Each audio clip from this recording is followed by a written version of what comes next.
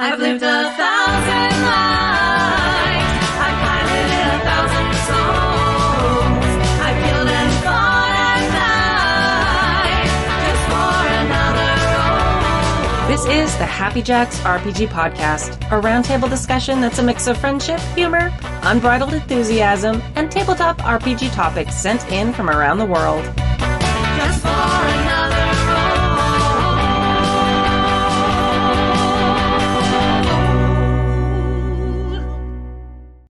Hello, and welcome to Season 30, Episode 9 of the Happy Jacks RPG Podcast. My name is Kimmy. Oh, I'm Clara. And I'm Jay. Woo-hoo.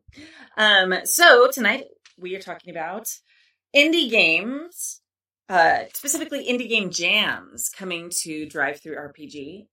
We're talking Heath in Maryland asks about our experiences with new player tropes. Jerry from Oregon, I'm supposed to say Oregon, according to the email, returns to the Happy Jacks community, welcome back, and shares a story of Big Bad Con. And Weasel Creature from California shares a tip for someone who is interested in jamming, but doesn't know where to start. If you'd like to contribute a question or story to the show, email us at happyjacksrpg@gmail.com. That's happyjacksrpg@gmail.com. Woo-hoo. Announcements. Our call to action this week, we would really love you to leave a review and or rating, preferably write cool things about us at wherever you listen to podcasts, and maybe a few places you don't usually. If you have a login, that's fine. So now this doesn't actually help like more people see us. It doesn't make us more visible in most podcast apps. But it does mean if people stop by and check out the show that they see recent reviews. Mm-hmm. A lot of our reviews are fantastic. We have really great star ratings. But if you look, they're all from like 2018 or before.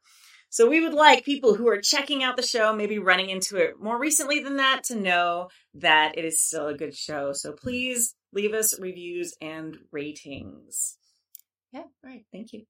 Sorry, I was thinking about the one guy who was like, this show isn't fun anymore. I'm like, good for you. Yeah, good for you.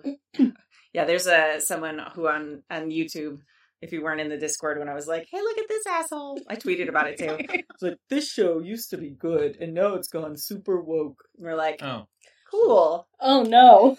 Oh, dear. Hi. Where have you been? Yeah, seriously. Anyway, so yeah. Don't leave that review. Please. I mean, or do, and then we'll make merchandise with it and have more listeners. It'll be fantastic. I'm kidding. If you really like our show, please don't leave like joke 1-star ratings. If you hate us, whatever. But if you like us, please leave good reviews. All right. So we're going to start tonight talking about a news item, which is something we did a few weeks ago when we were talking about Wizards of the Coast buying D&D Beyond. But this week we're going to be talking about something called a game jam. And for those of you who aren't familiar with what a game jam is, they are basically like, they're not always competitions, but they're basically like collective game creation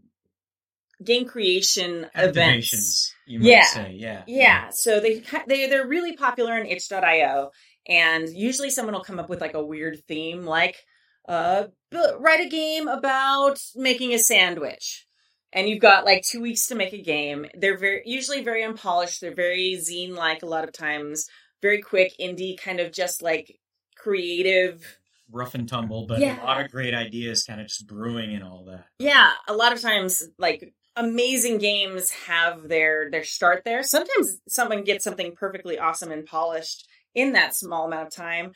I did my very first game actually, Virgins and Vixens, was a game jam because it was like a folklore game jam.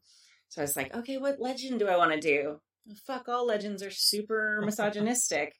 Hey, I'll write a game about how all legends are misogynistic. Nice.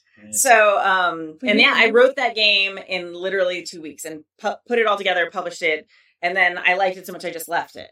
So sometimes you do. Sometimes there are some amazing games that are done and finished and stay that way forever. And sometimes you get little kernels of perfection that then grow into much bigger games and hits. So this has been happening on itch.io for years and years and years. It's become something that's built the TTRPG community there to make it like a lot larger.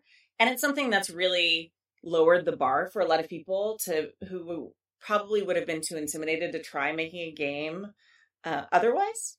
So I don't know. Do you have any experience with that? No, Jay? no. Okay. This is I'm going to do the new one for that drive through DTRPG is hosting is called Pocket Quest 2022. And the theme for Pocket Quest is summer camp. Yeah. And so I'm going to, give it a shot. I'm thinking about, I'm debating between a couple of ideas.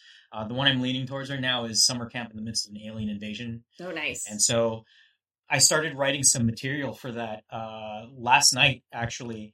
And it occurred to me how, with all the ideas in my head, I have no idea how I'm going to meet like the 20-page maximum. Oh, is it a 20-page It's maximum? 20-page max, Yeah. 6x9 too. It's not. It's a pocket booklet, right? It's meant to be this little thing, and so kind of this is going for me. This is going to be an exercise in paring down ideas and figuring out, okay, what do I really want to do this? How do I really want to hit this thing? Mm-hmm. But yeah, no, this is my first experience doing it, so I'm very excited. Yeah. But fortunately, I've heard of other jams where you've got like a couple of weeks, you've got a month. This one is a nice long 2-month span, so Yeah. I feel pretty good about that being my first outing. Yeah. I think think no, like I've seen 24-hour game jams and Yeah. stuff, so like Mhm. those are fun, but nightmares. Also, is there like a font size limit? Like if you're doing 6, I haven't looked at the templates for Uh, this one. Yeah, no, that's one of the nice thing about this is that there are templates that you can use. They also say that if you're proficient enough in layout, you can just do your own layout, and that's fine. So, Just saying. I mean, I'm sure you can shrink down the font as much as you want, but there's a certain point when you just don't get the yield. I'm sure. No, I'm saying it's like a miniature summer camp, like borrower style, and every game comes with a magnifying glass. Yeah, there and you then go. you can do There everything. go. at point- It's point 1980s like microfilm. Yes. Yes. Yes. Here's my free technology. pitch. You have to Yeah. take advantage of. No, that's that. Actually. I think it speaks to something really magical that itch.io captured. And the fact that it works so well there that drive-through, which is a very kind of traditional outlet for Mhm. games, even though you can post anything there, it is still heavily dominated by D&D and OSR and Pathfinder. Mhm. Yeah, and supplements to that and Mhm. licensed supplements to everything, where Itch has literally been like the Wild West. Like, I am making a game about cooking eggs while wearing a beret. Okay, like that game is probably on itch.io. Yeah. It's a personal journaling game, and I got you. So I many probably games. own it. Yeah, and it's fascinating and it's amazing. So I don't know. I'm sort of conflicted because I'm like, Itch did it first, but also I love the idea of this very free form, like low barrier to entry, Yeah. like form being spread out there, so more people like feel brave enough to write a game. Yeah. And I think they did. I love that they have templates. Like most itch.io jams are very, very free form. Like 2 weeks. Here's a vague theme. Go for whatever you want. Yeah, kind of anything goes really within that theme. Yeah. So I'm wondering if this is, while I was reading through Drive-Thru's whole like announcement about it, and it felt very much like they were trying to draw more creators to their platform. Mm-hmm. It did not seem the way it was set up like they want to drive an increase in content from people who are already on Drive-Thru. It was like, come, Jay, you've never written a game. Come write a game for Drive-Thru. There definitely is. They're definitely encouraging that. Getting people just saying, hey, we know you have ideas. Mm-hmm. We know you've said to yourself, I bet I can do this. Come on and do it. Feeling really I attacked. love that. It's the and like sometimes you just need a deadline. Yeah. So like having a nice soft 2 months to be like, yeah, you can procrastinate. We all know you're gonna do it for the last week of July, but like. Yeah. Listen, you just need a deadline. Yeah. Accurate. Yeah. And forming the community around that too. That's something that it's the same thing that like, Zine Month in February did and other other even non-gaming related what it was like month-long challenges do. Mm-hmm. Forming that community. If folks are already going to DTRPG and they're familiar with what's there, and they're familiar with the various names that are there, you can interact with them in the Discord and get ideas, kind of bounce things off people. Yeah. That's part of the fun, is really being part of that community of folks kind of getting together and getting swept up in that excitement, you know? Yeah. Absolutely. I love it's a very chill theme too. Like, Yeah. Summer Yeah. camp. Yeah. No, man, I Mhm. love summer there's camp. so many Mhm. wild things you could do with that. I have Yeah. so many little weird ideas. I am not allowed to make anything for this jam until I finish the 3 other games I'm currently Mhm. writing. I'm I'm saying that out loud. So when I start making a camp game the last week of July, and everyone's like, "What are you doing?" Uh-huh. Mhm. Well, if we collaborate, technically it's not your project. That's- I'm just going to throw that out there. Okay. It's like my project that you helped on. Okay, I'm also that not I going to can make, like, not going to. I was going to say, though, it is, you were, like, yeah, I know Itch did it first, but it is, at the risk of sounding like I'm pro corpo, I do like Drive Through RPG has a pretty good solid platform. We already said they host a lot of these major things, and most of us get our games from them, and it's mainstream stuff. It is nice to have a bigger platform, Mhm. give the opportunity to indie developers to be able to push this stuff, because Mhm. otherwise you gotta know someone who will tell you to buy something on itch.io. Yeah. Yes, you do. Yeah. Here's Very the true. exact link to the thing I want you to buy. Yeah. I mean, all my stuff is on Drive-Thru too. Most Yeah. people have their stuff on both or more platforms. I think Mhm. it's really a great reflection of where the TTRPG hobby is going, though. The fact that a big company like that realizes there is such a market for indie, like, niche games like that, Yeah, that they are yeah. starting this, which seems like it's going to be at least an annual thing. And so they're expecting to have it be a recurring thing Yeah, every year, that yeah. they're like, hey, we are specifically putting all this effort into drawing this type of game and this type of creator onto our more traditional platform. I think that's fantastic. Mhm. Yeah, I think that's awesome. Yeah, I'm very excited about I that. mean, DTRPG already has a large audience. Yeah. You know, it already reaches a lot of people. If they start seeing these little products that provide more unique experiences than your, large publishers or your even mid-range publishers can provide, then I think that's great. I do truly recommend also, maybe I don't, like, legally I should not recommend this, but if you're on itch.io and you have like a little wine, just wander around there for a while. Wander to... It's like Kickstarter. Yeah. A Oh, little God. wine, a Yeah, little Kickstarter, yeah. and then Fall like, in that rabbit hole. yeah, and then like, You will not regret falling into that rabbit hole. yeah, 3 months later, like presents from past you just get bought. See, everything I buy on Itch is like immediate download. Oh, So yeah. There's like that, Sure. instead of like the Kickstarter, I'm going to get this in 3 years. Yeah. Like, no hate, like my Kickstarter took 2 years to fall through. But it's like immediate download. Oh, I have a game. And then you're like, I have 15 games. What? Oh, I have 15. Oh, I have 15 games. I got 15 games. Yep. Yep. But they're great. And what's love awesome is that you can get a lot of bite-sized content too. So you got Mhm. 15 games, but you can play them over the course of like 15 Absolutely. nights. Yeah. Oh, God. Yeah. So Oh, anyway, I was really excited about that. Thank you, Jay, for bringing that to my attention Yeah, and absolutely. being like, hey, we should talk about this. Because we absolutely should talk about this. So yeah, if any of you here have ideas, and we know you do, Yeah. get out there and do it. It's gonna be awesome. We should come up with like a little like icon for like everyone in the Happy Jacks community to like put on their Oh, games and they sure. submit the stuff and just Yeah. be like Happy Jacks like love, or Happy Jacks community support or something, like a Oh, co-op that'd or be something. Happy awesome. Jack's approved. Yeah. That scares me, but I would love that. Yeah, so I don't know. that'd be great. Yeah, I love if that. you are making a game and you'd be interested in having that on your game, I will come up with something cute and cool. Oh, Jay's raising his hand. Okay, excellent. Totally, absolutely. That'd be super fun. Yeah, that would be actually really cool because we do have like a design section in the Discord for designers who are like batting back and forth ideas and stuff. And that'd be kind of cool to be like to like pick a game jam every few months and just like in mass like Happy Jack submission. Yeah, that'd be cool. I'd love This is that. our horde. love that, Just yeah. take them. Yeah, I love that. that's very fun. All right, very good. Any other stuff we want to talk about? News-wise? No, I Okay. can think of. All right. First email. Who wants to go? Hold on, I want to see how long it is. Dibs. Okay. It's the shortest one, I think. Hello, Knights of RPG who say, drink. Drink. Hold on. You did this. Me and LaCroix. Long-time listener, one-time winner of an easy roller dice tray, and first-time emailer. Woohoo! with the need of some emails, I'm sending this your way. Back in the before time, Christmas 2018, I was able to play D&D with my younger brothers and my nephews. My brother was the GM, with me and my 3 nephews being the players. This was the first time playing D&D for my 2 younger nephews, ages 7 and 9. Over a few days of my Christmas visit, we got a good 10 plus hours of gaming. Me and my older nephew, 20, helped me, the youngling with the game, letting them lead. During the time, many different gaming tropes happened. They split the party during a battle, they ran towards the danger, almost dying, and telling an NPC they just met a deal they just made.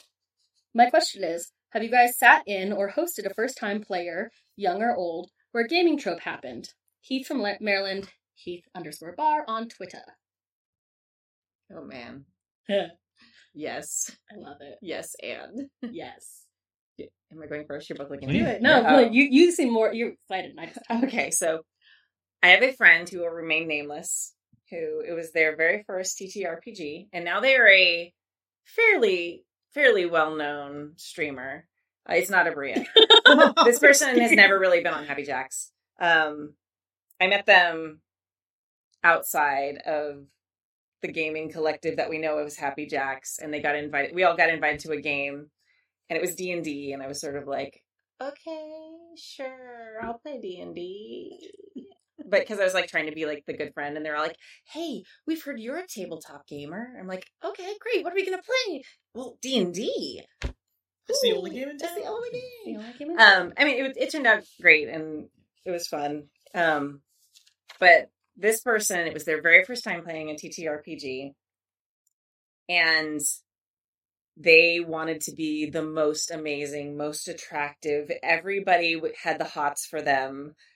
Like, they took, they were very good at reading the rules and understanding how everything worked. And they, basically made it so, if they winked at you, you would become very aroused and attracted. And, it was just, all the weird kind of mechanics in D&D that's okay. We're okay because we talked about it first, but otherwise, no. And they were so annoyed because I made a Warforged that was had no emotions. Mm-hmm, mm-hmm. And they were just so annoyed all the time. Well, don't you feel anything?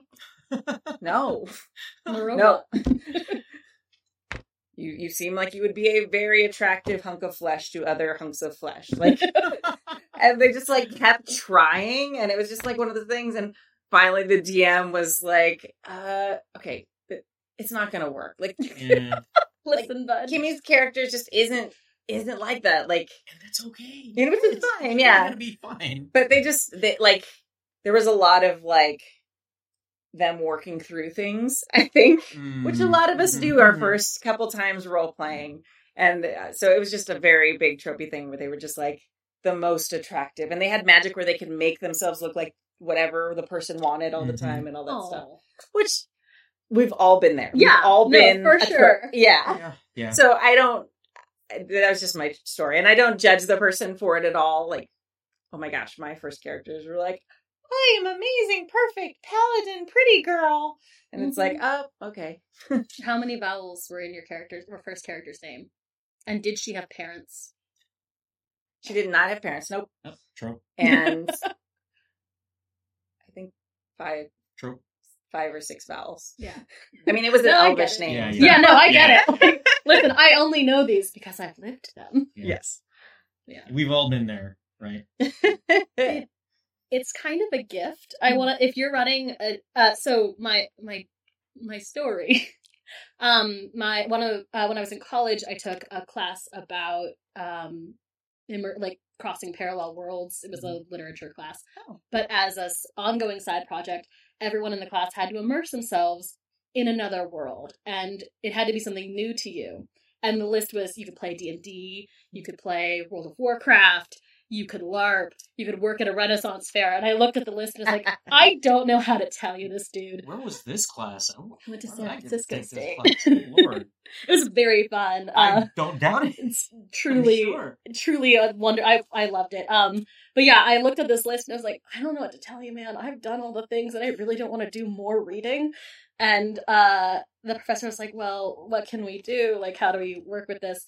So I agreed to run D&D for players who never touched who had no idea what a TTRPG was. Mhm. And basically the same thing. Every trope that could have happened in this game. Mhm. And I got to like write about it because I hadn't run a game for people who the first session sat down and were like, so what do we download? Is this was this before D&D Beyond? It was before I knew about it. Okay. So they were like, what they thought it was a video game. Mhm. And so I had to sit down and be like, all right, well, we use our imaginations.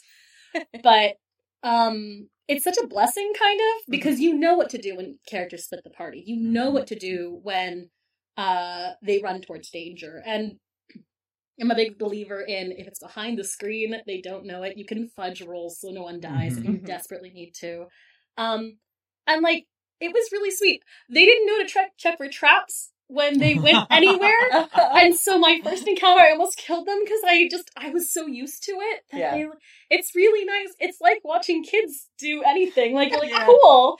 You get to learn how, it's really cool to be able to like, look at people who are going through something for the first time and be like, oh. Kind of see the game freshly. Yeah. Right? Yeah. It's like yeah. toddlers where literally anything will kill them and they want to touch all the things that will kill them. Yeah. Yep. I'm not traumatized. They want to by walk that towards lately. the sharp corners. They want to, Look, Listen. follow stairs. towards the steps. Yeah. Yep. Listen, this is dirt and it goes right in see my what mouth. the pool looks like up close. Yeah. So much dirt. She eats dirt all the time. It's good for them. I think it's fine.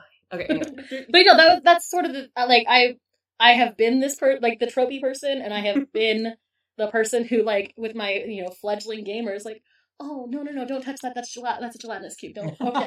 That's, like, the first time I met a mimic was just traumatic for everyone, and I was like, I did not think this would do this to you guys, okay? It's just a door. Not every chest or door is going to be like that. I just want you to know right now, you Yeah. can look for loot. I genuinely, the same way I feel about toddlers, I think I ruined them for life a little bit, because they're like, so after they encountered their first mimic, which was a door, and they just they're every time they ran into a door afterwards, they're like, is it a mimic? No, it's just a door, please. I'm so sorry. I will never give you a mimic again. Never. Ever. Yeah, never. I genuinely One had to done. say that. I was like, it's never gonna be a mimic, I promise. But yeah, no, it's I love honestly, the other thing is tropes are such a good thing sometimes because it's a shorthand. Yeah. Yeah, absolutely. Absolutely. And I do want to clarify, we've all been tropes. Hell yeah. Yeah, we're not, knocking on these new players for being tropes. They are tropes for a reason. Yeah. And it's so easy to kind of default to those things when it's your first time there. And in many ways, it's very good because it's easier to then be that character while you're trying to learn all the rules and the mechanics, Yeah. which is, I think, why it's so common a lot of the time. Yeah. Well, and they say you kind of have to know the rules before you can break them. Yeah. So sometimes you do have to play those tropes before you realize that, you know what, a lot of people are doing this. I kind of want to do something else. Yeah. There's room for that. Mhm. The tropes that come to mind. I had a new player who was the pickpocket trope. Yeah. Hell Like, yeah. Yeah. The rogue that just went after everybody's pockets, including the players. Fortunately, I was playing with, experienced players at the time when they stepped into the table. Mhm. But, and I tried, I tried everything. I was like, okay, the constabulary is going to catch you if they're going to throw you in jail. Mhm. Didn't work. They kept on succeeding their roles. Oh, That's I tried the worst. mechanical thing. This is an Adventurers League game. This is a D&D Adventurers League game. You technically can't really steal treasure. Anything that you get, it just kind of gets tossed in at the rewards at the end, or you have to give it back. Didn't stop it from doing it anyway. Kept on pickpocketing. oh man. You pickpocket this old lady, and she just is the most charming person, NPC, and nope, just want her loot. I'm gonna leave her behind, tried to hang that carrot in front of her, but it ended up working out. It's what I mentioned about them figuring out that trope only goes so far. It gets boring after a while. It does, yeah. You realize that, wait a minute, there are better, more interesting ways to interact with the world than this particular, trope that I'm playing into. And eventually the player did come around and decide that, yeah, I want to try a little something different. I think that's the best way to handle it, letting them kind of work through it. Yeah. If they start really, making other people uncomfortable or whatever with what they're doing, then you definitely want to kind of, step in as the DM or GM. But, having them have that first character that is theirs, and then they kind of grow and learn from it. They see what other people are doing at the table. it's one of those like natural learning moments that works best if you're not telling them what to do all the time. Yeah. Yeah, exactly. And I think it is just a more fun entry as long as everybody kind of figures each other out, right? And then, like, everything becomes a trope eventually. Like, we joke about it even on Happy Jacks, but like, I played like 3 blue aliens. Just happens. We start like, so everything starts to become a trope. Like, the one I harp on the most is the like Arya Stark style, like, I hate being traditionally feminine character who, like, rock on to however you want to present your gender. But I grew up with so much of it that I'm like, but what if you just really like wearing a dress? Yeah. So, like, everything becomes a trope eventually, because even that kind of came up out of this idea of, like, maidens and all of that nonsense. So, after a while, you just can't be worried about it. And again, it gives you a way to work within a system of rules, even for how characters would behave, which is nice. It's just easy. Yeah. I think it's interesting. All 3 of our examples were from D&D games. That is true. Right? I wonder, and maybe someone can write in and tell me, because my first real game was D&D. Most of us, that's how we get into the hobby. I think because, like we were talking about earlier, more games are more readily available. I wonder if people coming into the hobby through other games are less tropey or have different tropes, maybe at least. Well, there Different. are. Yeah. Yeah, probably. There are games that are specifically built around tropes. If you think about Kids on Bikes, Tales from the Loop. I was going to say every PBTA PBTA, has exactly. this archetype system. Yeah, because I was just thinking that lighthearted kind of leans into it, but I think it didn't, because it specifically like forces you into like deep. Part of the reason that tropes happen is because you're not doing deep internal work. Wow, I sound very pretentious. I think that you become less tropey the longer you start interrogating like why you do things. Right. So if you have a character who is a jock, and you find out later like, oh, they're working out their aggression because of this other thing that they're working on, that's also a trope, but it becomes less of a trope because of something else, and it feels less tropey. And I think indie games and like games, other systems lean into that, or like help facilitate that, whereas D&D is very combat oriented. Yeah. The trope is a doorway to something a little more genuine within the players, right? Yes. Yeah, a lot of times. Virgins and Vixens actually is that exact like that's the point of the whole game.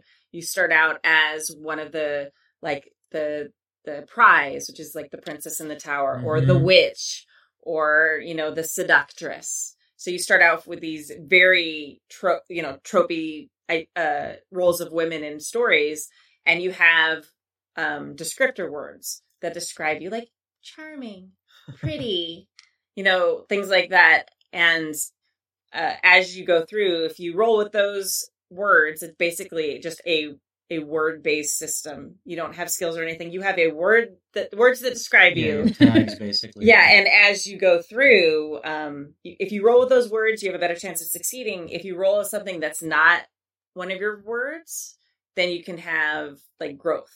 And then slowly through the game, you change the words based on how you've grown.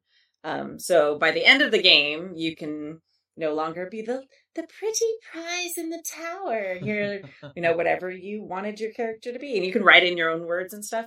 But it was literally, I think a lot of indie RPGs have that as a theme of, this is the trope, now break it.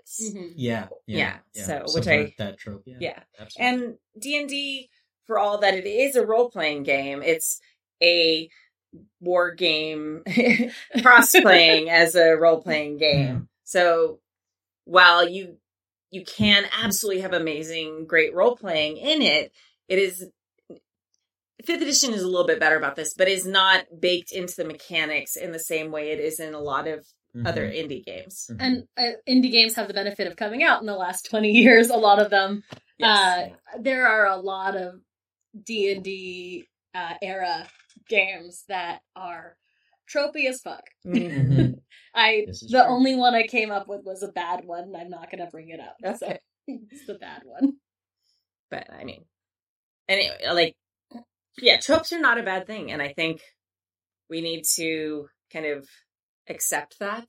Mhm. And I think a lot of times people are very judgy of, you're just playing a trope.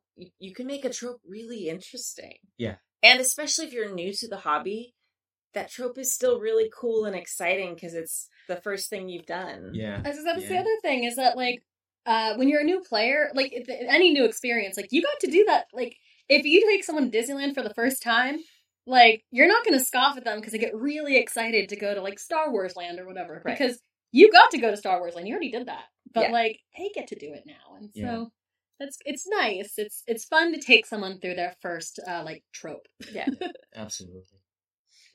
That's a good question. Thank you, Heath from Maryland. And number 2. Oh, it's a long one.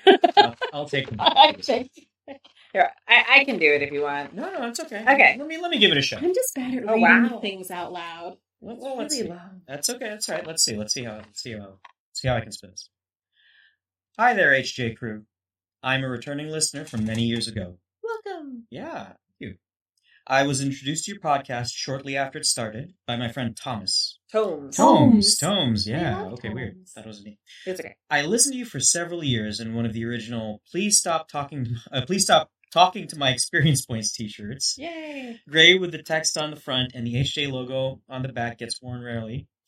Around 2017, life got very hard for my family. It was an all-consuming, traumatic time for all of us. The stress of life took me away from my favorite hobby because leaving the house was no bueno, as I would just get called back home to help. I didn't have time or the mental energy to prep games, and I was the GM, so things just fell apart. That's so hard. Yeah. Especially when gaming tends to be kind of your respite from things. Yeah, Not be able to get to it. When that's like a big source of joy in your life. Shameless plug, though. The Please Stop Talking to My Experience Points are now back on the Happy Jacks. I missed site. this meme. Like, I am post that meme being I think you're post. Yeah, Oh, you joined like our fair family, and then Happy Jacks. Like after that, Stu made T-shirts like for a con 10 years ago, many years ago, and our joke was because at the time, like we were one of the 5 podcasts that existed. Mm. There were more than that, but it didn't seem like it. And like people were like, "Please stop talking to my experience points." That's my grognard voice. It's very sad. But like, so it was something that was enough of a trope. Speaking of which, that we like made a shirt with it, and I love it. Yeah. No, I get it, but I was just Yeah. like, I was like, it's so again, it's like when everyone says "to be fair" whenever I say it because I don't watch that show. we also just put up a "Please Stop Flirting with My Experience Point" shirt. Saw that. Yeah, I so did that like was it. inspired by your all's game. So I kind of want it. get it. Yeah. I know. I own so many t-shirts. All right. Anyway, so that was a You never shameless have enough plug. But t-shirts. That's accurate. yes. I managed to get to Go Play Northwest and Big Bad Con in a couple non-consecutive years. Those were the only times I got to play because I had traveled by plane and could just drive home. I wanted to write in and tell you about my absolute favorite gaming moment in forever because you said you need emails, so here you are. Thank you very much. Appreciate it. If you want to chop this down or discover the interesting part of my ramblings, do what you need. I'll try to keep it concise. Yeah, Weird. you failed. I think we're gonna like pass this one back and forth between the 3 of us too, because it's like Heck 2 more yeah. pages. Okay, all right. Oh no, it's just the PPSs. It's Yeah, just it's okay. it is Oh, 2 more okay, pages, okay, but okay. yeah. All right. Let's see. If anybody wants to jump in, feel free. Oh, you go first. In 2017, I think, I managed to score a seat in Brianna Hitchcock's Game of the Watch at BBC. Ooh. You probably know this, but for people who have not read about it, the game is meant to be played over a finite number of sessions to complete a campaign against a threat that they design as part of world building. The tone is all about the journey through a massive conflict where the characters play key pivotal roles, what they accomplish and what they lose doing so. Tomes was in the game with me, so maybe if I remember something's wrong, he can keep me honest. The other players may also listen, and if you do, thank you for that game. You are all excellent people to have at the table. We're gonna tag out here. If memory serves, Brianna had posted an 8-hour game break into 2 4-hour chunks. In the game, the players are any gender identity except male. Hosts can feel free to explain, or people can read up on this game if they want the details as of why. Virgins and Vixens is like that too. You're meant to play women, or at least non-men. Brianna was going to run the entire campaign from start to finish in those 8 hours. Shortcuts were taken, and Brianna did an absolutely phenomenal job of tying everything together while keeping it moving, and great fun was had. Hats off to Brianna. I've been mostly GMing and some playing since I was 13. I am now almost 50, and I don't know that I could have pulled that off even in my heyday. I played a gender fluid character named Pael. Pael. They, them. One of the other characters and Peel quickly developed a rivalry. I think it was suggested by the other player, and we were both all in. Throughout the game, we were all attempting to one-up each other or get each other in trouble. Because of my payback, I often was obligated to take the high road, and it was a lot of fun. At one point towards the end, I was playing leader for a mission. Players chose roles for each mission based on their rank and playbook, so sometimes it could change from mission to mission. The way I remember it, one of the other characters, a scout, I think, made an error in their advice. I think based on a bad roll, and Pael used that advice. The battle went poorly for us. We slunk back to camp, and I think one of the PCs had gotten captured. All right, tag back. Once back at camp, all the PCs and NPCs of a certain rank were in the tent with the general. I cannot remember if that was their title, but they were essentially top dog. We were discussing our strategy when Pael's rival mentioned that Pael had made a decision based on bad information from the other PC and had not meant discipline to the other PC. Pael immediately owned the error that they had acted on that bad information. The general retrieved a whip. Brianna was masterful at the table, but I cannot remember the exact words, but the gist was that Pael would have to lash the other PC. Pael took the whip, and I think I remember they looked directly into their rival's eyes, turned and handed the whip to the general. Pael said, as best I can remember, "The decision was mine. I will take the lashes because the responsibility was mine." The player Pael's rival had a shocked look on their face, and I think that Pael stared directly at them as Pael took the lashes. We went on to complete the entire campaign, and in the end, we triumphed at great loss. And there were many very good spotlight moments for all the characters. It was just a wonderful island of immersion in a very dark time in my life. I will remember that game for a very long time. I owe so much to the other players and Brianna for that game. It showed me that I could still lose myself in a game like I had not been able to do for several years. Do you want to carry it? Yeah. Take it home. So, here I am, back almost 5 years later. My family's life is much better, and I'm dipping my toe back into the waters. Woo-hoo. My group and I are talking about starting up again in some sort of remote way. We had to move away for a few years for my partner to finish her bachelor's. I resubbed to the HJ podcast a couple of weeks ago, and while I miss Stu, Stork, and all the other old-timers, I'm also super happy that Kimmy has taken the reins. Because I can think of no one better suited. Aww. I'm planning to attend BBC again this year to come hell or high water. Yay, physical con, and I am vaxxed and boosted. Woohoo! Thank you. If any of you are attending and would like to meet up for coffee or whatever, I would love to meet you. Hopefully, I get to see some of the other players from that game there. I'd love to sit at a table with them again. Cheers, Jerry from Oregon. P.S. Thanks for the heads up on Die, the role-playing game. I've backed it as it looks very good, and I like the direction it's going. Woo. Yeah, it looks like a great game. Yeah. The art is beautiful. PPS. Also, thank you, Kimmy, for Decima. I have not had a chance to actually play, but I have been through it several times, and I cannot wait to put it into action. PPS. Does this hit the 2-page mark you asked for? Yes, it does. Oh, so many. Gold star. Thank you very much, Jerry from Oregon. Yeah. That's so sweet. I would love to go to Big Bad Con. It's like Where? Yeah, it's a great con. I've never been. But like Gina's like one of the organizers of it. It's like the go-to indie like con that like everybody loves and everyone goes, and it becomes like their heart con after that forever. And just like everybody I know feels that way about it, and it's just one of those things that I've never actually gotten to go to. I would love to go to this one. I probably can't just right now because my toddler's still unvaccinated because the FDA, and I'm not even going to start that rant right now. You have But- till October. They have till October to make that happen. That's true. Mm. That's true. So we'll see. But I would adore going to BidBagCon. It was my goal long before pandemic, and it just every year it's just hard to get there. I thought I would hate going to game cons in general because I don't like strangers. But the every time I've gone to game cons, it's always been a fucking blast. Yeah, And so yeah. now I'm kind of like, what if I go? Yeah, Mhm. it's just wonderful to be around kindred spirits. Yeah. and again, getting swept up in that excitement too. Mhm. Yeah, And- I and- miss cons. Yeah, you get to play games that you would not have gotten to play Mhm, otherwise. mhm. I've played some really excellent games with people at cons that have just been they've just been wonderful, and I probably wouldn't have picked up myself. Mhm. Yeah, So that's been really nice. It's a good opportunity, and I'm glad that you were able to. yeah.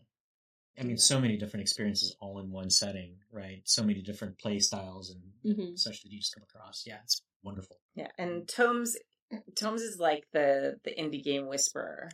He just like goes out into the world and brings them back, and will be like, "Hey, I have this game at like 2 a.m. at a convention," and he'll pull it out, and it's just like amazing. He runs for our local Strategicons. He runs the Games on Demand section. He's Oh, been on our sure, show a sure, bunch yeah. of times. He used to run Small Game Hunter, which is a show that we had on here for like a hot minute, Huh. where we played like an indie game and then like talked about it. And he's just fantastic. If you ever get to play with Tomes, he's sort of like a shadow out in the scene. Like everybody knows him, but nobody's like, "How do you know Tomes? I've heard How do you legend." know Tomes?" Yeah. So he always has the best games. I think he's the first person who talked to me about For the Queen. Like, oh my man, he God. brought that, and Changed our lives. yeah. I want to say I played some very great con games with strangers, and then some very cursed con games with Taffy Jack's players. Guilty, yes. If we do all get to go to Big Bad Con, there will be a cursed game. I just Mhm. know it. Yes, there's always one. There's It always usually happens like after all the official games are done. We're all like, it's the 2 1 in the a.m. morning, no problem. I still have tons of energy. And then like half an hour later, like, why did we start this Yeah, game? That We- hotel room's looking really inviting right about Yeah. Yeah, we've had 12 people at this table. We're gonna make it work. Yeah. Yeah. It's a good No one- nightmare. No one's gonna be the first person to give up. Right. Yeah. All I right. gotta show those werewolf folks down the hallway. Exactly. You're playing till 4 a.m. Oh, Oh man. I'm too old for that now. I know, right? refuse I to mean, admit it. I'm a spring chicken. Yeah. I just refuse to admit it. I like sleeping, and I still refuse to admit it. Yeah. Sleep sounds so nice right now. All right. Email number 3. Slasha, Kimmy, and whatever random assortment of jackers are with you. Hello. Yay. As I am catching up in reverse, Stu and Stork answered an email from someone newish to the hobby and interested in running games. Stork suggested finding a small group of friends and having a one-shot party. Stu suggested finding a system you like and using that. While both of these are great pieces of advice, on my personal list, they are number 3 and 2, respectively. Number 1 is finding a setting that you love. The more you love a setting, the more you'll read about it. And the more you read about it, the more you'll know about it. And the more you know about it, the easier it is to roll with the curveballs your PCs will throw at you. Because we all know they will. Just ask Mrs. Osterman. That's it for today. Keep rocking it. Weasel Creature representing in the LBC. For those of you not from Southern California, that's Long Beach, California. All right. I think that is very good advice. Oh, hell yeah. Yeah. I gotta think about that because, like, there are some games that have, there are some settings or IPs that have their own games, and those games can be pretty. You can say brutal. It's fine. Maybe complicated for Intimidating. new players. Terrifying. Yeah, intimidating for new players. Yeah. I think that is very good advice for very specific people. Yeah. I think you and I are thinking about the same thing. So you continue for a minute. No. Well, I was gonna say, like, for example, the new Dragon Prince game is based off what Cortex. Yeah, it's Cortex Cortex is actually it's a little crunchier than I would anticipate. I was really surprised when they announced that Dragon Prince was going to run out of Cortex. I was too. It seems like the cartoon itself is so just narratively driven, and so I mean, not that Cortex can't be narratively driven, but I expected something maybe a little more rules like for that, especially considering the audience that role playing game would probably pull in. You know, a lot of young folks. Yeah, for good reason. Yeah. But that's an example, and I mean you're right. It's a certain. I mean that hits certain things. You know what I mean? It's for certain people. Yeah, I think this is a really great. Like for me, if I had not already been a GM, this would be a great thing for me because you could be like, hey, the One Ring. Mm-hmm. It's like, oh, hey, that's a world I know everything about. If I was going to run a game, all I'd have to do is learn the mechanics because I know the world and the setting super well. I think sometimes with things like the specific like proprietary settings for Dungeons and Dragons, if you've already read all the Forgotten Realms novels, that's a great place for you to start. Mm-hmm. If you haven't, it's really intimidating to learn a whole system and the whole world at the same time. So that's when it's, like you were saying, like if someone knows everything about the Dragon Prince, then all they have to do is walk in and be like, oh, hey, I know everything about Zadie already. So all I need to do is learn Cortex Prime. Right. Which, it's actually not that bad. It's just the book. It's sort of a pick your own adventure of systems where you pull out whatever mechanics you want to mix and match. So if you've played Cortex Prime before, it makes a lot more sense. If you've never, it can be a little hard to navigate. I haven't looked through the Tales of Zadia book yet. I have a feeling it's much more laid out in it for people who've never played before. Yeah. Where the generic Cortex Prime book is much more like mix and match buffet of things you can pick from.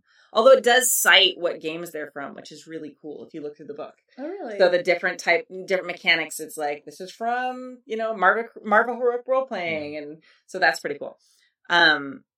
So I was thinking of another good example of this is the Avatar: The Last Airbender game that Magpie is releasing. I'm on the Magpie Discord, and I saw the transformation that happened when they launched that Kickstarter, and then it's like millions of dollars later, and then like thousands of people onto the Discord later. And one thing that we all really kind of noticed, all of us who had like been there for a while and were longtime gamers, a lot of people were showing up who had never played a role-playing game. So they show up and they were asking, questions about PBTA. We started answering the questions because that's what you do in a Discord is you answer questions people have. And we started answering them like we were answering like D&D players asking about PBTA. Sure. And we very quickly realized most of them had no frame of reference for that either. They hadn't played D&D. So when you have these big IPs, especially Avatar: The Last Airbender, because it is a massive IP for a specific age range of people, which I am in. And so it's bringing all these people in, learning the mechanics of the Powered by the Apocalypse-ish system that they've created is the biggest challenge for them because they know everything about the world of Avatar. So I don't know. It's an interesting thing to kind of reflect on how that's going to change the hobby moving forward. Yeah. The advice sounds a lot like advice that I've seen about introducing someone to your favorite to video games who's never played a video game, where like you want to introduce them to the thing that introduced you to video games. With like if you grew up with them, Legend of Zelda. But if you've got someone who's brand new to the hobby, has never played before, that's not going to be as compelling to them often because if they weren't drawn in by pixel art, if they weren't drawn in by the pixel art or the game mechanics, it's going to be very hard to get them to stay for anything else. So like finding IP, finding a world, a setting you love, appeals to you enough that you'll stick with the book is a really good option. In the same way, like if you're going to introduce someone to a video game and they've never played one before, introducing them to something that feels like a movie they already like, very helpful. I also sort of struggle with this as a find a setting you love for the same reasons that I'm going to bring it up. I adore the setting for 7th Sea. I hate the mechanics. There you go. I was ranting about it before we went on. I poured over the new edition front to back. I have no idea how to play that game. I can't. And so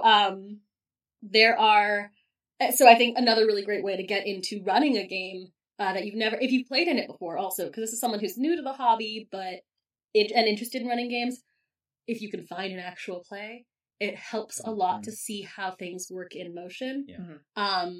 Because then you can see where other people kind of fall into pitfalls, rather than just sort of guess at how people even house rule things. Because I think all of us have had this experience where you're behind the game master screen or whatever, and something comes up and you're like, how do I handle this problem? Excuse me, I need a bathroom break. 1 minute, I'll be right back. Yeah. RP amongst yourselves. Yeah. Like, it's good to know how people house rule things. Like, do warlock spell slots count for wizard things or whatever? Oh no, paladin things. That was the Yeah. And the answer is they do. Or paladin spell slots work for. Never mind. Anyway, me gaming any system I can. But yeah, like if you're someone who gets systems really easily, excellent. Every person I've talked to the first time I sit them down and I'm like, hey, you're in this magical PBTA world, which is my favorite way to introduce people to games. You can do whatever you want. And then they look at you like, cool. Yeah. Could you please give us a bounty board or something? I don't know what to do. Right. But riffing off it, my actual advice for, like, if you want to start running your own games, find a system that mimics a TV show you like, and write an episode of that TV show. Mm-hmm. And that kind of will move you into that, which is why I recommend PBTAs. Yes. So, I wonder, it's happened before, because, like, D&D's always been, like, the major player. So a lot of times, even big IPs had trouble, like, breaking through in the TTRPG space. So, like, there's a Firefly, there's an official Doctor Who, there's all these, well, to us, like, pretty big IPs. Star Wars may be the only one that, like, when Fantasy Flight Games, like, it kind of was in that same league. Not because of Fantasy Flight and the Genesis system, but simply because it's Star Wars. Yeah. It had enough oomph there. Yeah, all the name recognition, the fans, people buying in already. Yeah. But that's the phenomenon of you knew the world, so you just wanted to play it. Yeah. And you'll learn whatever to do it. Yeah. But I'm interested now, like, Avatar and even Tales of Xadia, they're picking other systems other than D&D. Yeah. And they're not getting proprietary systems either, because I can't remember. I think the Doctor Who system is its own system, but I might be misremembering that. But I'm interested to see if this is a phenomenon that continues. Yeah. If other game companies start being more in competition with, like, trying to go after specific IPs for things, that just to, like, put their systems more on the map. Sure. I mean, let's see. The new G.I. Joe role-playing game is a completely new developed system. I mean, it's similar to Age, but it's got its own takes on it. There was another game that recently... The new Marvel game. Yeah. Well, that one's no, that's the one that's similar to Age. I'm sorry, the G.I. Joe one is a completely different system. Yeah. Well, the interesting thing about the Marvel one is it's Marvel, like, getting a company to make a game of their IP. Yeah. So it's like, I mean, it's a partnership, but so it's not like they just licensed it to a company. So I feel like that's another direction that people are going to start going into, where companies are kind of creating them. And this has all happened before. It's just there are more, the pie is bigger in the tabletop RPG hobby now. Yeah. So it feels like there's more room for companies like this to make a bigger dent, other than just, like, the hardcore Doctor Who or Firefly fans. I'm struggling because the chat room's correcting me. Doctor Who is the Vortex system. Oh, gotcha. I forgot about that. Sorry. Not played that system. Yeah, we've got what Alien and Blade Runner are running off Year Zero, the Year Zero engine from Free League Games. Free League Games. Yeah. I'm sorry. Go ahead. Well, it's more that I'm struggling, and you brought up Avatar: The Last Airbender, the game, and I haven't gone through it yet, so I'm kind of speaking out of my ass, but, like, I'm worried about the idea like, oh, we've got to make a whole new system for a game. Because one, at some point we will have invented every way you can play a game until we figure out a new sense or something. So at some point it's like, yeah, our system is PBTA, but we also have added this weird G mechanic or this like Taoist situation, and I'm like, I don't know if that was as relevant as it needed to be, or that you understood what was going on there. But so I'm also a little traumatized by the Witcher game, so there's that, which is also needlessly complicated. So complicated. So yeah. I did try the Avatar. I love Avatar: Is it Last good? Airbender. No, I love the show. Okay. I'm obsessed. I've read all the books. Like, I love the Avatar world. I love PBTA. Did they not come together? It's okay. I feel like they overworked it a little bit. There's just like a few too many things happening. It's not bad. I had fun. I don't know if I would like want to run it a lot, and I would probably play it with my friends, and we had a good time because they were amazing, exceptional role players who all know PBTA really super well. Like, okay, like me, Jason, Joey, Adam, Kadave, and Nick. I will kick down the door if I don't get to play this game with you. Well, it was during pandemic, and it was like outside around a campfire. Like, that group was still a little bit like, what? How does this work? What? So I don't know. That was just a quick start. It could be better. I did back it. I'm excited to have it. Yeah, I think it's amazing that PBTA got a huge IP. Yeah, yeah. It was one of the biggest Kickstarters when it released, right? Yeah. Well, I feel like Masks is like the peak Magpie, like, chef's kiss perfection. I feel like their more recent games have started to be a little over-designed. And it's a little over-designed. That's my critique of it. I'm basically scared of, as we start seeing more games in the space, of like, but our system is like PBTA, but it's got a hat on it. And I'm like, cool. Yeah. I did not need the hat. Like, it works just fine. And that's what's... Someone who's currently designing a PBTA game with a hat. Listen. If I play your game, I'm like, I didn't need the hat. Yeah, it's fine. No, you're good. Mine's probably a little over designed too. Like, I'll own that. But that's what I'm super worried about, is that like, as these companies are giving people IP, they're like, but we don't want it to be D&D, so make it. And the designer's like, cool. But D&D works really well for this because it's a combat game or whatever. So did either of you back the Blade Runner RPG? I did not. It was beautiful. It's a great looking game. I really, and this is a bit of a tangent. I'm not crazy where they're taking Year Zero. It's getting. I heard that. Tales from the Loop, beautiful, simple. Rules light, very versatile, right? What was the next game? Alien added to that.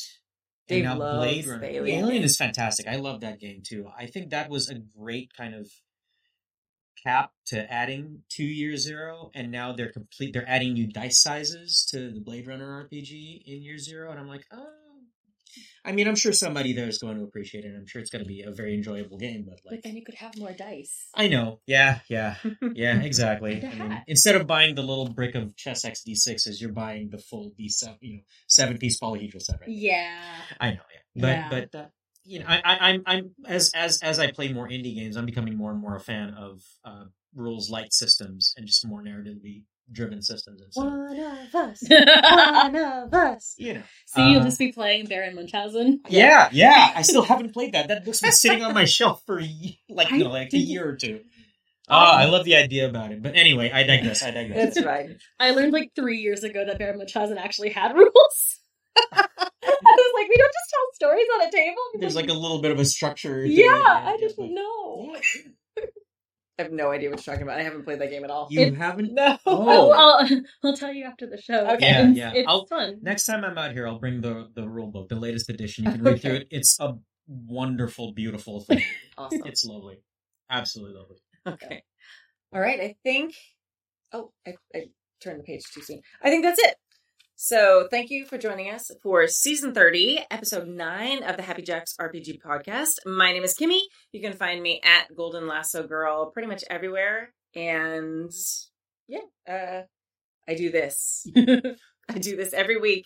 And then we are actually starting some new APs starting probably in June, which it's June now. June started. Oh God, June started. June has started happening. It's the 3rd day of June already. Or whenever it is when you're listening to this. So probably in like maybe 2-3 weeks, like the second half of June, we're going to have maybe 1 or maybe 2 APs spinning up in the studio. All right. I'm Clara. I will continue to be Clara, hopefully. I'm all over the internet as Clearly_Golden. I am sometimes on Instagram as Mermaid_Clarity. As summer happens, theoretically, I'll be doing more of that. Who knows? Life is weird. The best place to keep up with that is on Twitter, Clearly_Golden, where you can tweet at me if you find new games that have a save system with a hat on it. Otherwise, I'm here every Monday playing our actual play of a Year Zero game. What is the game called? Vossen. Vossen. Vossen. I forget that the game, like our show has a name and that the system has a name. I call it Vossen. London Calling. London Calling is the name of the show, where you can watch me and Kadave and other wonderful people just get weird. I don't have a good answer for that otherwise. Yeah. Hi everybody, I am Jay, and you can find me on Twitter at JAfrica, and you can find me on Instagram at TransplantAsian, and I still use this thing called Facebook. You can find me there too. That's where actually I post about my usual stuff, which isn't a lot lately, but I've got a couple of things coming down the pipe. But yeah, thanks very much for watching. Kimmy, you want to? Yeah, absolutely. So please remember, again, we'd really appreciate it if you leave a review and rating for us wherever you listen to podcasts or wherever you just have a login. That would be very helpful to us. So we will see you very soon. Today we are going to leave you with a song. It's called Isla. What is it called? I was in this song. Sorry, it's the Skyboat song. It's our take on the Outlander theme song, which is written by my very dear friend Bear McCreary. So he's my shameless, like, I know him. He's my friend. So friend of the get show. him on the show. Get him in an actual play. Get him in an actual play. Just have him write the theme music. Outlander themed action play. Oh, we could do that. I know, right? Which season? Oh, Anyway. no. All of them. Anyway, All of them. so, and it's by this band called the Mary Sues, who are my band. It's my band. So, anyway. All right. Thank you all. We'll see you next week. Bye.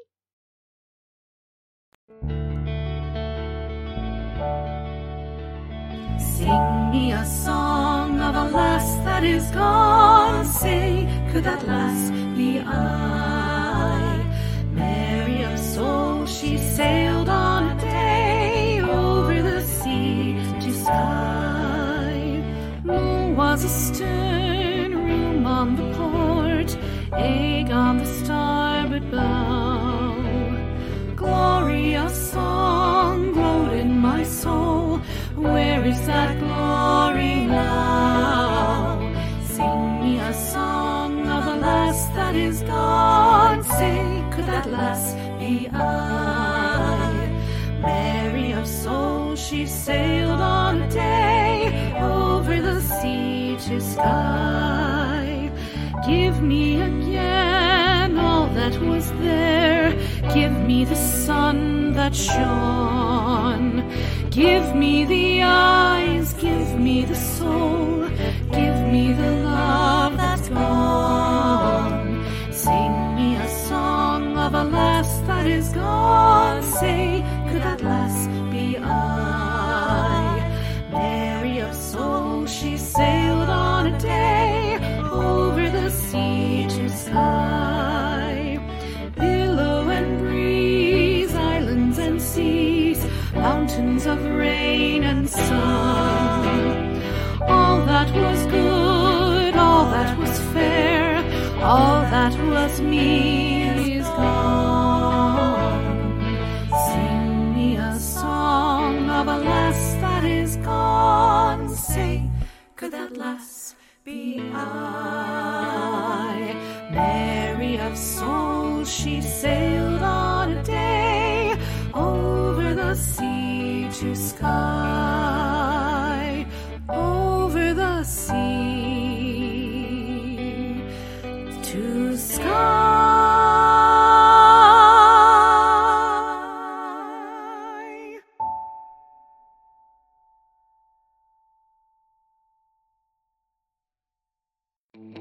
This show is a product of the Happy Jacks RPG Network. The Mary Sue's performed our intro music, and our ending song was played with the express permission of the artist. Visit happyjacks.org for more information and to find all our streams and podcasts.